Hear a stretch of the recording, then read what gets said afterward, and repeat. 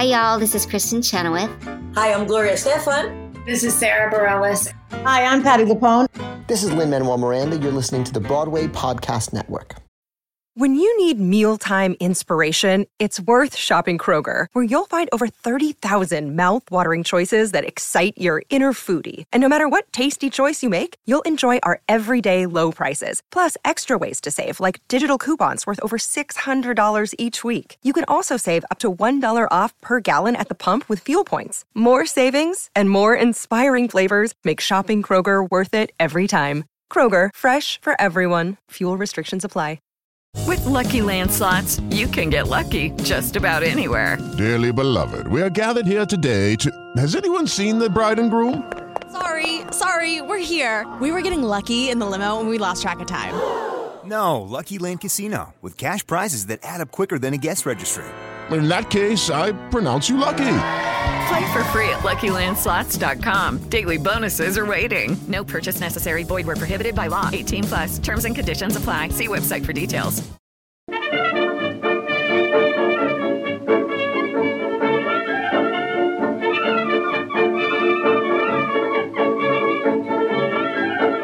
Welcome to another episode of Broadway Nation, the podcast that tells the remarkable story of how immigrants, Jews, queers, African Americans, and other outcasts invented the Broadway musical and how they changed America in the process. I'm David Armstrong, and I call this episode From 2nd Avenue to Times Square, How the Yiddish Theater Influenced Broadway, Part 1.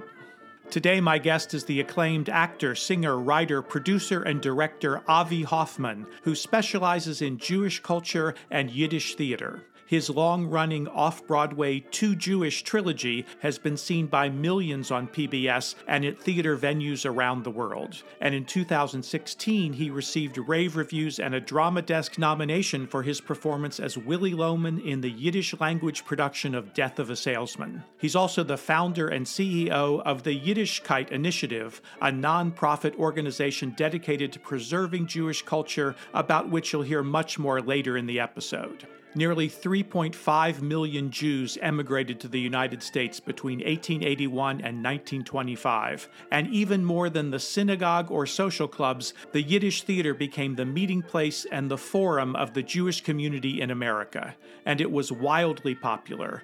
In 1927, there were 24 Yiddish theaters across America, and most of those located on 2nd Avenue, known as the Yiddish Rialto on the Lower East Side. The Yiddish theater was attended by rich and poor, educated and illiterate, religious and free-thinking, and most importantly for our purposes, it was attended by Irving Berlin and George and Ira Gershwin and Yip Harburg, Fanny Brice, and many, many more of the inventors of the Broadway musical who grew up smack in the center of the Yiddish theater district.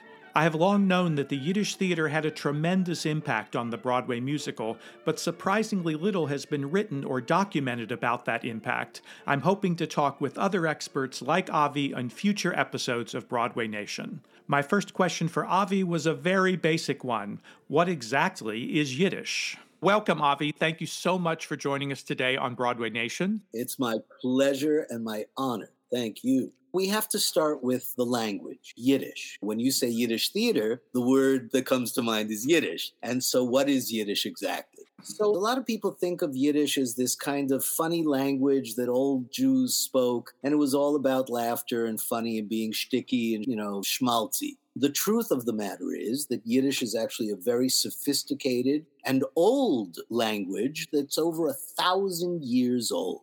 It started as a way for the Jews in the high mountains of Germany to communicate with each other in a way that was unique to them. So they incorporated the High Germanic, the Hochdeutsch, with the Hebrew that they used in their prayers, because Hebrew at that time, 1,000 years ago, and up until very recently, really, up until the 1880s and the modern Hebrew language, was considered what we say in Yiddish, Loshen Kodesh, the holy tongue. So you could not use Hebrew in everyday life because it was holy, and you should only use it for praying and in the synagogue. So you couldn't go shopping and use Hebrew? That is correct. You were not supposed to use any Hebraic language elements in your everyday, normal life. And so in order to create a way for them to communicate with each other, they took the German, they took elements of Hebrew and Germanicized them, Ashkenized them, matana. That's a Hebrew word for a present, a gift. But in Yiddish, it became matonet. And so it wasn't exactly Hebrew, but it was Hebraic element that became a part of the Yiddish language. Now, let's jump fast forward a little bit, just the Cliff Notes version of all this. The Jews then began to travel all over the world. They were peddlers, they were traders, they were working in banking, and they were money lenders. Shakespeare, of course, and Merchant of Venice, the great Shylock. The Jews were not allowed to do anything else except lend money. And so they became money lenders. They became craftsmen, tradesmen. Wherever they traveled, they incorporated elements of the languages where they were. So people don't realize that just like English and just like every other language, Yiddish is a fusion language, which incorporated primarily Germanic elements, Hebraic elements, but then the Slavic elements from Russia and Poland and Lithuania and Romania, Czechoslovakia, all the Romance languages, Latin, French, Spanish. People don't realize that words like in Yiddish, anyone who speaks Yiddish will know, I'm going to daven, I'm going to pray. Davenen, ich gehe davenen, I'm going to pray. Well, davenen is a Yiddish word that comes from the Latin divinus. Davenen, divinus, holy. Benedicere in Latin, right? That's a blessing. Well, in Yiddish it became benchen. I'm going to bench. Ich gehe benchen. So there were elements of all the other languages. Turkish. There's a very known Yiddish word, and in English, of course, people say it, I'm wearing my yarmulke, right? My little, skull cap. Well, a yarmulke is a very unique sounding word in Yiddish. It's very different than all the other words because it comes from Turkey. It's a Turkish element in Yiddish. So there were Arabic influences, there were Spanish influences, and Yiddish became this brilliant 1,000-year-old language that created an entire body of literature and poetry and music and prayer and business. There were diaries kept in the 1600s, the 1500s, the 1400s of people in Yiddish talking about their lives.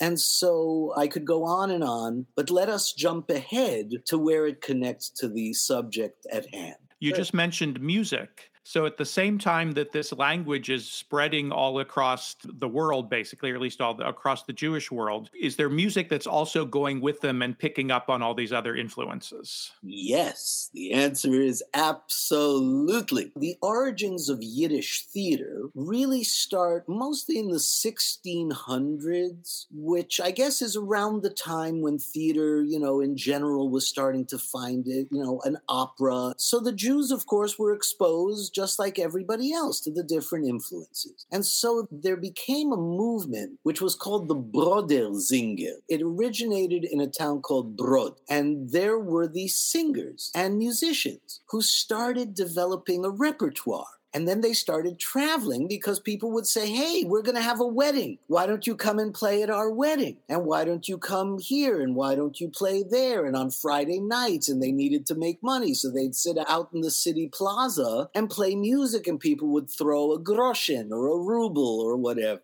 Just like a wedding band today. Just in a way like wedding bands today. So they started traveling around Europe and spreading the music that was being developed at the same time. What we today call klezmer. Well, klezmer is two Hebrew words, klei, zemer, instruments of song, instruments of sound, of music. And so the klezmer were these traveling musicians and singers that would play mostly religious-themed prayers, but then they started getting jazzy, and then they started getting influenced by the gypsy music and the other music. And once again, the fusion of the music and the influences of opera, of different classical music. And of course, there were Jewish classical composers who also found their voices. There was secularism, there was orthodoxy, and the two were kind of meeting in the world of the musicians and the actors who were traveling around. Now we fast forward to the 1880s.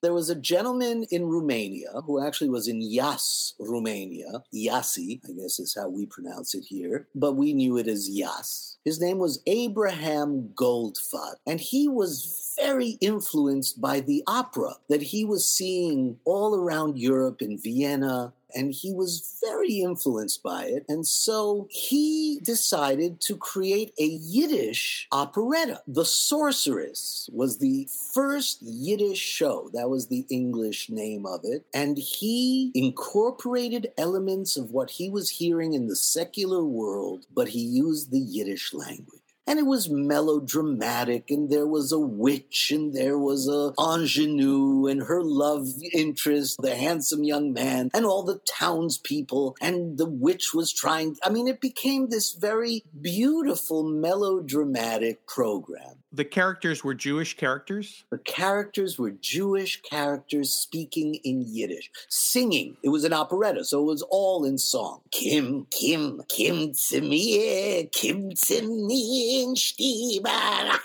Kim, Kim. That's the witch, obviously. It's Disney. I mean, it might as well be one of the great witch stories of Disney. And that's probably where they got most of these things anyway, from the fables and the old stories. Goldfaden revolutionized everything. And in my opinion, in many ways, and I taught a course about this at the University of Miami, that he really changed the world. With that one show, he changed the world. He just didn't know it at the time, and it took about 100 years for it to really take hold. He was a composer and a lyricist? Composer, lyricist, producer, director. He just did he put it all together. He was the father of Yiddish theater. And it became very popular in Romania, in Ias. And then it started to travel. People were so amazed by this new way of Yiddish music and singing and the storylines and the excitement. And he began touring. And of course, once you do something, other people want to copy it. And so now there were other writers in the 1880s, the 1890s, who started to create different works of Yiddish music. Che matinale d'eure steht a homen auf, in sich mit kol ha-meures dem schwachen Jidl sof. Euch jetzt im 20. Jahrhundert und Freund erinnert, ne hat den Jid geräumt, geplündert, dort in Sarnreich. A schlechter Ivan, a Hindkruscherwan, hat vergossen das Blit in dem Jid. A blitigen Jam hat gemacht den Pogrom, das Jidl singt weiter sein Lied. Gott in sein Mischbett ist gerecht, kein Mund nicht suchen, Gott ist schlecht. Gott weiß, was tut, ihm sich trifft der Kehle nicht. Gott in sein Mischbett ist gerecht,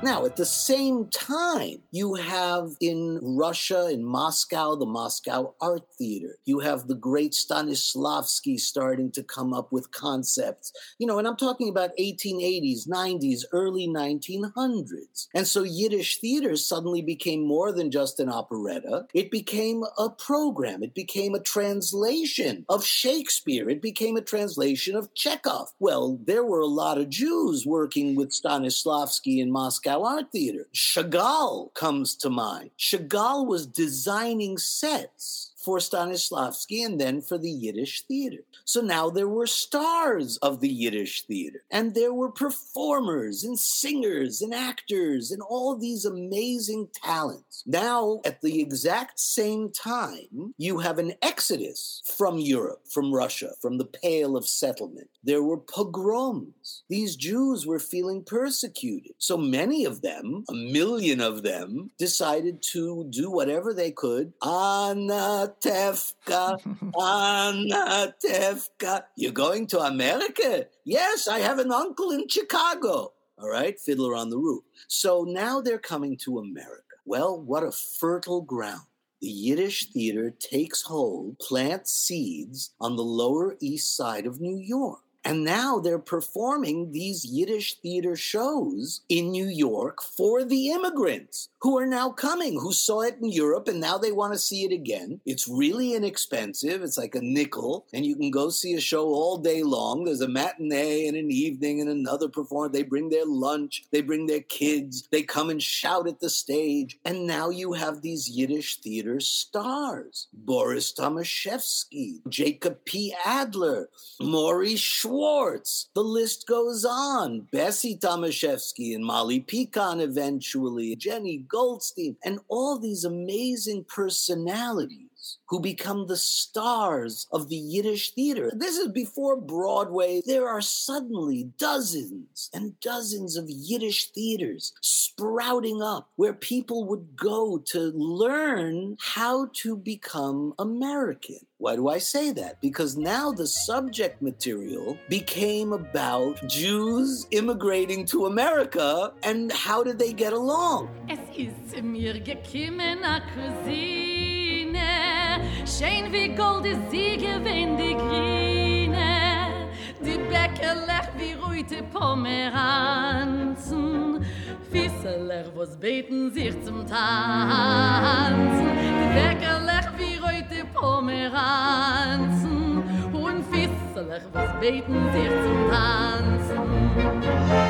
De grine cousine. Grine was a word that means green, greenhorn. In English, it became greenhorn. Well, that meant not ripe. That meant someone who was an immigrant, who didn't speak the language, who didn't know. Right off the boat. David Henry Hwang wrote a very famous play called Fresh Off the Boat, F.O.B., all about the Asian immigrants. Well, every immigrant society did the same thing, and the Jews are no exception. The only difference is they went to the theater, and now they get to watch themselves on the stage, adapting to life in America.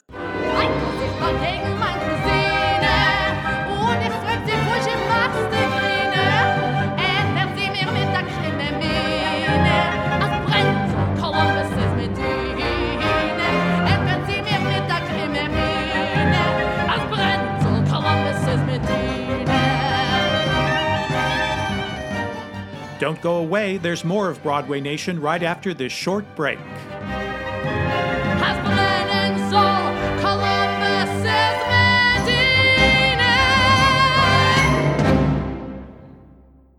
Hi, this is David Armstrong, and it's my great pleasure to welcome Factor as a sponsor to Broadway Nation this week. This spring, you can eat stress-free with Factor's delicious, ready-to-eat meals. Every fresh, never-frozen meal is chef-crafted, dietitian-approved, and ready to eat in just 2 minutes. You can choose from a weekly menu of 35 options, including popular options like Calorie Smart, Keto, Protein Plus, or my personal choice, Vegan and Veggie. You can also discover more than 60 add-ons every week, like breakfast, on-the-go lunches, snacks, and beverages that'll help you stay fueled up and feeling good all day long. What are you waiting for? Get started today and get chef-prepared meals on the table in 2 minutes with Factor's ready-to-eat meals so you can get back to doing what you love this spring. If you're looking for gourmet meals, try meals that feature premium ingredients like filet mignon, shrimp, truffle butter, broccolini, and asparagus. These are are no fuss, no muss meals, and Factor meals eliminate the hassle of prepping, cooking, or cleaning up. You simply heat and savor the good stuff. And you can tailor it all to your schedule. You can customize your weekly meals with the flexibility to get as much or as little as you need. And you can pause or reschedule the deliveries to suit your lifestyle. Factor is your solution for fast, premium meals without the need for cooking. And we're celebrating Earth Day all month long at Factor, so look out for the Earth Month Eats badge on the menu for the lowest carbon footprint meals. Here's what you do. Head to factormeals.com/BN50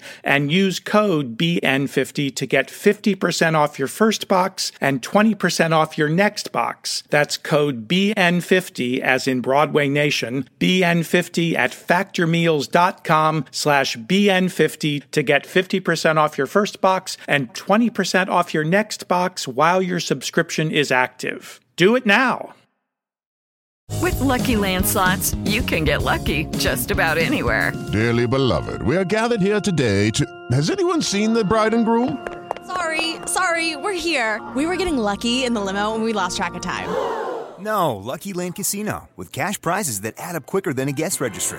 In that case, I pronounce you lucky. Play for free at LuckyLandSlots.com. Daily bonuses are waiting. No purchase necessary. Void where prohibited by law. 18+. Terms and conditions apply. See website for details. And you had two different kinds of Yiddish theater. You had Kunst, high art, Chekhov, Shakespeare, the great theater, the great tragedies, the great comedies, the French farces, all translated into Yiddish. And then you had Shund, which was basically vaudeville, the burlesque. You know, we're talking about a same era where all of these different elements were percolating within the societies. And Jews, just like everybody else, would go to the burlesque or go to the vaudeville, incorporate elements, comedy, musical comedy. Ich sing für euch jetzt ein Lied, Hutzaza, Hutzaza. Ich glaub, das Lied ist sehr gut, Hutzaza, Hutzaza. Ob das Lied wird gefallen, Hutzaza, Hutzaza, will ich euch zufriedenstellen.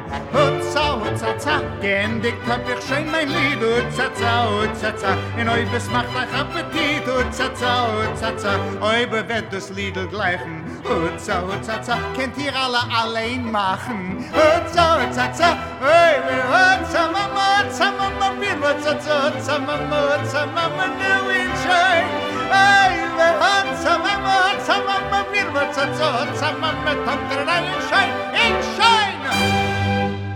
and now it starts to evolve. So here we are, 1880s, 1890s, early 1900s. Yiddish theater is the biggest thing going. The actors in the Yiddish theater decide they need to unionize. So they create the first ever actors union in America called the Hebrew Actors Union. Even though they weren't speaking Hebrew, they were Hebrews, right? Jews were referred to in different ways. That was the basis for what eventually became Actors Equity Association. And interestingly enough, must have been 10, 15 years ago, the Actors Equity put out a press release saying they were the first actors union in America.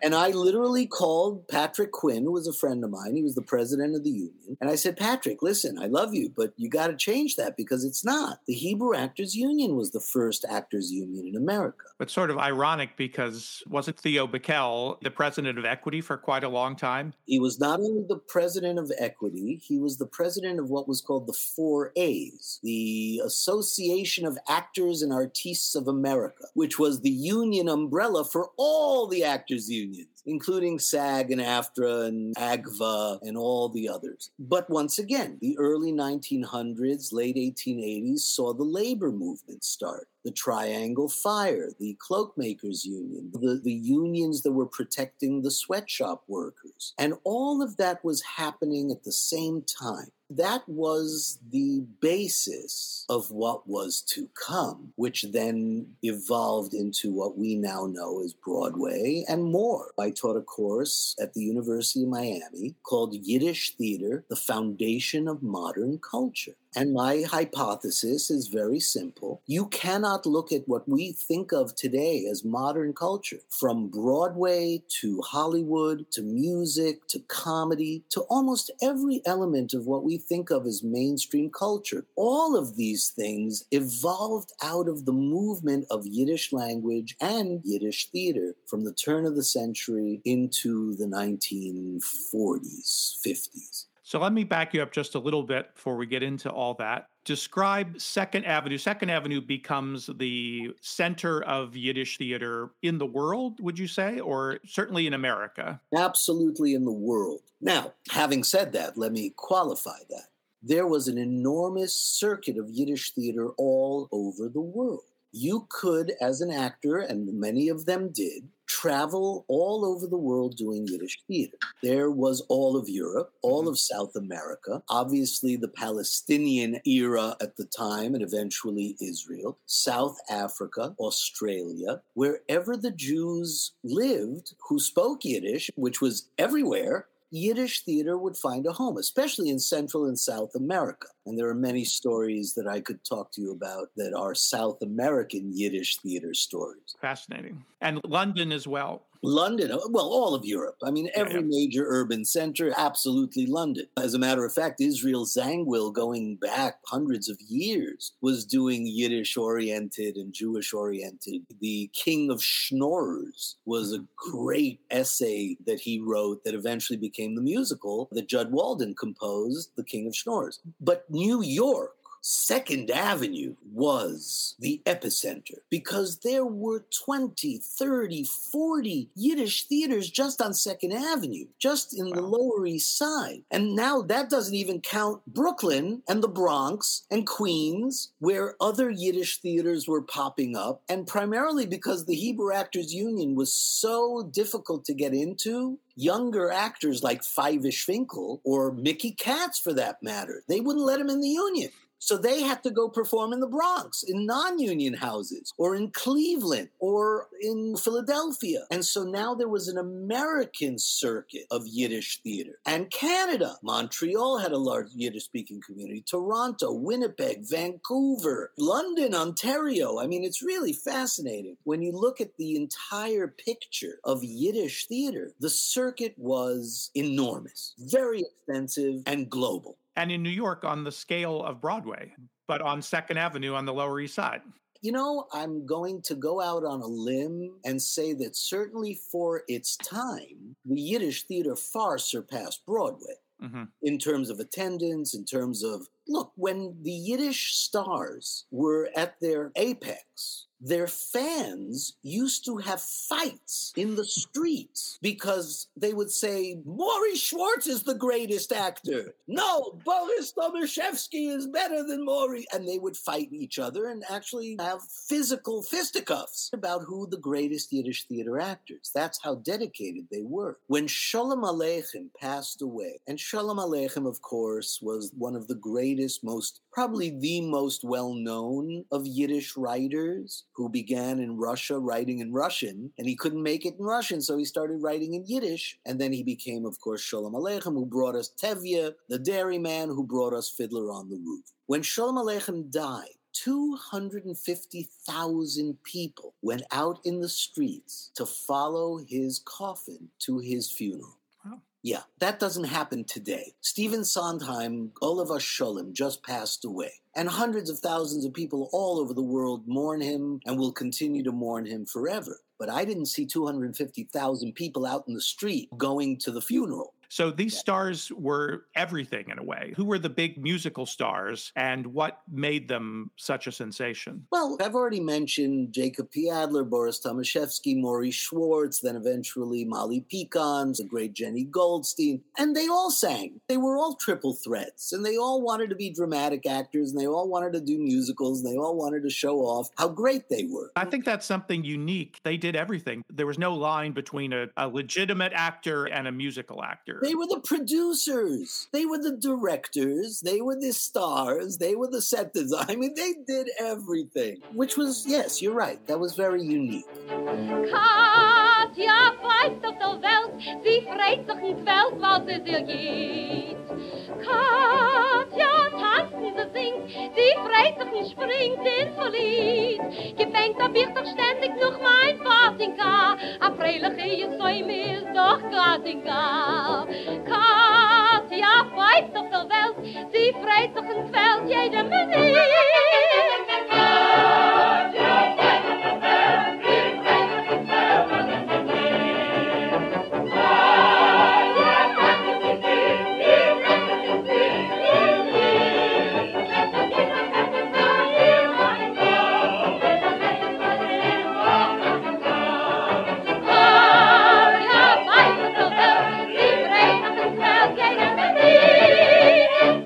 Even moving on into later years, even when the demise of the Yiddish theater, the decline of the Yiddish theater came along in the 60s, 70s, and 80s, they were still holding on. Those who were still around, Ben Bonis. I worked with Ben Bonis in 1981. And this is actually very indicative of early Yiddish theater. These stars were very reluctant to give up any of their stardom. And so what ended up happening, they were getting older and older, but they still wanted to play the young love interest and the young ingenues. So along came actors like Muni Weisenfreund, who eventually became Paul Muni. He was a Yiddish theater actor, Edward G. Robinson. The list is endless, of course. But when he showed up to Jacob P. Adler's theater, the art theater, they said, wait a minute, you're a young guy. You're very talented, but you can't play the young lead. So you're going to play the 80-year-old rabbi. So there are books written about Paul Muni. He actually wrote a great biography, which I would love to turn into a theater piece. Maybe you and I can work on this together someday. And if you haven't read it, you should, because it's brilliant. And he talks about how here he was, 22 years old, and he's got to put himself into old age makeup because the star wants to play the young love interest. And this was an ongoing issue, which in some ways led to the eventual demise of Yiddish theater as well. Interestingly enough, as I jump forward for a moment, in 1981, when I had come back to the United States after I had spent 9 years in Israel, and I started in the Yiddish theater as a child when I was 10. When I came back and finished college and wanted to go back to New York and restart my career in America, Ben Bonis called me, said, I want you to play the lead role in my new play, The Blacksmith's Daughter. And I thought, okay, great. That's great. The young love interest, the young man, handsome. Not that that was me, but, close enough. But I spoke Yiddish. And in the 1980s, anybody who spoke Yiddish could be a Yiddish theater actor because there was a dearth of Yiddish-speaking actors. When I arrived to the first day of rehearsal, I hadn't gotten a script yet. I asked Ben for a script. He said, listen, I've been thinking, I'm not sure my audience is ready to see a show where I am not playing the lead role, so you're going to play the 80-year-old bookseller. And there I was with Paul Muni in the Yiddish theater 80 years later, playing the 80-year-old bookseller in what was left of the Yiddish theater in the 1980s. But now, just jumping backwards in time, the Yiddish theater then became the source, the roots of all of those creative forces. So when your Irving Berlins and your George Gershwins and your Hammersteins, just about everybody who was Jewish went to see the Yiddish theater. Most of them either, like Berlin, immigrants from Russia themselves or the children of immigrants. All of them came from not only the world of the Lower East Side, but actually from the shtetls in the old country. And they all spoke Yiddish, or they all understood Yiddish. And they went to the Yiddish theater, and they were influenced by the music, the sound, the drama, the acting. And now they started to branch out. So Irving Berlin brings us Tin Pan Alley. He wrote Cohen Owes Me $97. Old man Rosenthal lay sick in bed. Soon the doctor came around and said, no use crying. The man is dying. He can't live very long. Soon his son was sitting by his bed. What's the matter, Papa dear, he said. The old man said, my son, before my days are done, I want you to know Cohen owes me $97. And it's up to you to see that Cohen pays. I sold a lot of goods to Rosenstein and Sons on an IOU for 90 days. Don't give Levy Brothers any credit. They owe me for 100 yards of lace. If you promise me, my son, you'll collect from everyone, I can die with a smile upon my face. When you look at Irving Berlin's earlier works, before he became Irving Berlin, what you find is a lot of what I call the transition into Yinglish, where Yiddish and English started to combine into a new fusion, which brought us Tin Pan Alley, early Broadway musicals, the influence not only of the Jews, but on the non-Jews. I think there's a famous old story about Noel Coward and the other non-Jewish composer. Cole Porter, who basically said, I don't know how to write a hit. They said, just write Jewish music. And he became influenced, and there you go. So now you've got people going out to Hollywood to create movies. They were influenced by the Yiddish theater. So even though they were afraid to portray Jews necessarily in the mainstream, but then you have the jazz singer, right? You start to see the influence of the Yiddish mentality, the Yiddish sensibility in the work of the Ten Commandments. Now we're telling the biblical stories, but in English, but it's still the Jewish directors and the Jewish stars. Paul Muni, Edward G. Robinson, the list goes on and on. Now come back to Broadway. The influence begins to infiltrate on Broadway. The directors, the composers, the lyricists, and the actors, they want to be seen on the American stage. And now we start to get into how the Yiddish theater ended up becoming Broadway. And Avi Hoffman and I will continue the story of the Yiddish theater's influence on Broadway on the next episode of Broadway Nation. Amerika, a land nothing, hurry up. Einer läuft in business, einer läuft in shop. Einer läuft in a play, einer läuft in cabaret, einer läuft in drugstore, weil der boy tippt im Weh. Watch your step, schreit mir neues ganz plain. Watch your step, überall kennt ihr das sehen. In der Subway, in der Car, herauf und auf die Treppe, schreit einer heute mit dem ganzen Chor. Watch your step. Broadway Nation is written and produced by me, David Armstrong. If you love this podcast and want to delve even deeper into the world of Broadway musicals, I invite you to become a member of the Broadway Nation Backstage Pass Club. For as little as $7 a month, members will receive exclusive access to never-before-heard, unedited versions of every Season 2 interview and many from Season 1 as well. I often record at least twice as much conversation as ends up in the public episodes, and this includes additional in-depth conversations with my frequent co-host, Albert Evans. You will also have the opportunity to ask us any questions about Broadway musicals that you would like to hear answered, and to propose topics and subject matter that you would like me to cover, all of which I will incorporate into a special series of Ask Me Anything About Broadway episodes. Last, but certainly not least, you will receive special on-air shout-outs and acknowledgement of your vital support for this podcast. To join, just click the link included in the show notes for this episode on our website at www.broadway-nation.com. That's broadway-nation.com. Special thanks to Powell's Mox for his help with editing this episode, to KVSH 101.9, the voice of beautiful Vashon Island, Washington, and to the entire team at the Broadway Podcast Network. Amerika, a land nothing, hurry up. Einer läuft in business, einer läuft in shop. Einer läuft in store, einer läuft in train. Einer läuft versetzen sein Watch und Chain. Einer ist durch alle jeden Tag im Loch. Einer ist von Bagel nach dem Loch. Einer läuft in a play, einer läuft in Cabaret, einer läuft in Drugshof, der Boy, weh, oi, watch your step, schreit mein Eis ganz plain. Watch your step, überall könnt ihr das sehen, in der Subway, in der Car, herauf wenn auf die Treppe, schreit einer heuch mit dem ganzen Chor. Watch your step,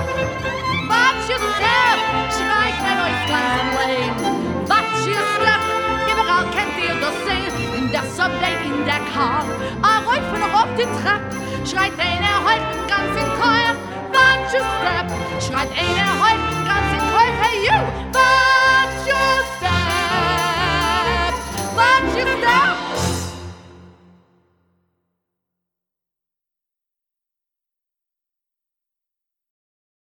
Hey, it's Leslie Odom Jr. here on the Broadway Podcast Network to tell you about the Rise Theater Directory, a program of Maestro Music. Rise is a national online resource designed to connect and empower backstage and administrative and creative theater professionals from underrepresented backgrounds. If you work or aspire to work in the theater community, this can help you find your next project. And if you hire theater professionals, search the Rise Theater Directory to find your next team. Create your profile now and get more information by visiting risetheater.org. That's theater with an RERISETHEATRE.org, because only together we rise. Hey guys, it is Ryan. I'm not sure if you know this about me, but I'm a bit of a fun fanatic when I can. I like to work, but I like fun too. It's a thing. And now the truth is out there. I can tell you about my favorite place to have fun. Chumba Casino. They have hundreds of social casino style games to choose from with new games released each week. You can play for free anytime, anywhere. And each day brings a new chance to collect daily bonuses. So join me in the fun. Sign up now at ChumbaCasino.com. No purchase necessary. VGW Group. Void where prohibited by law. See terms and conditions. 18+.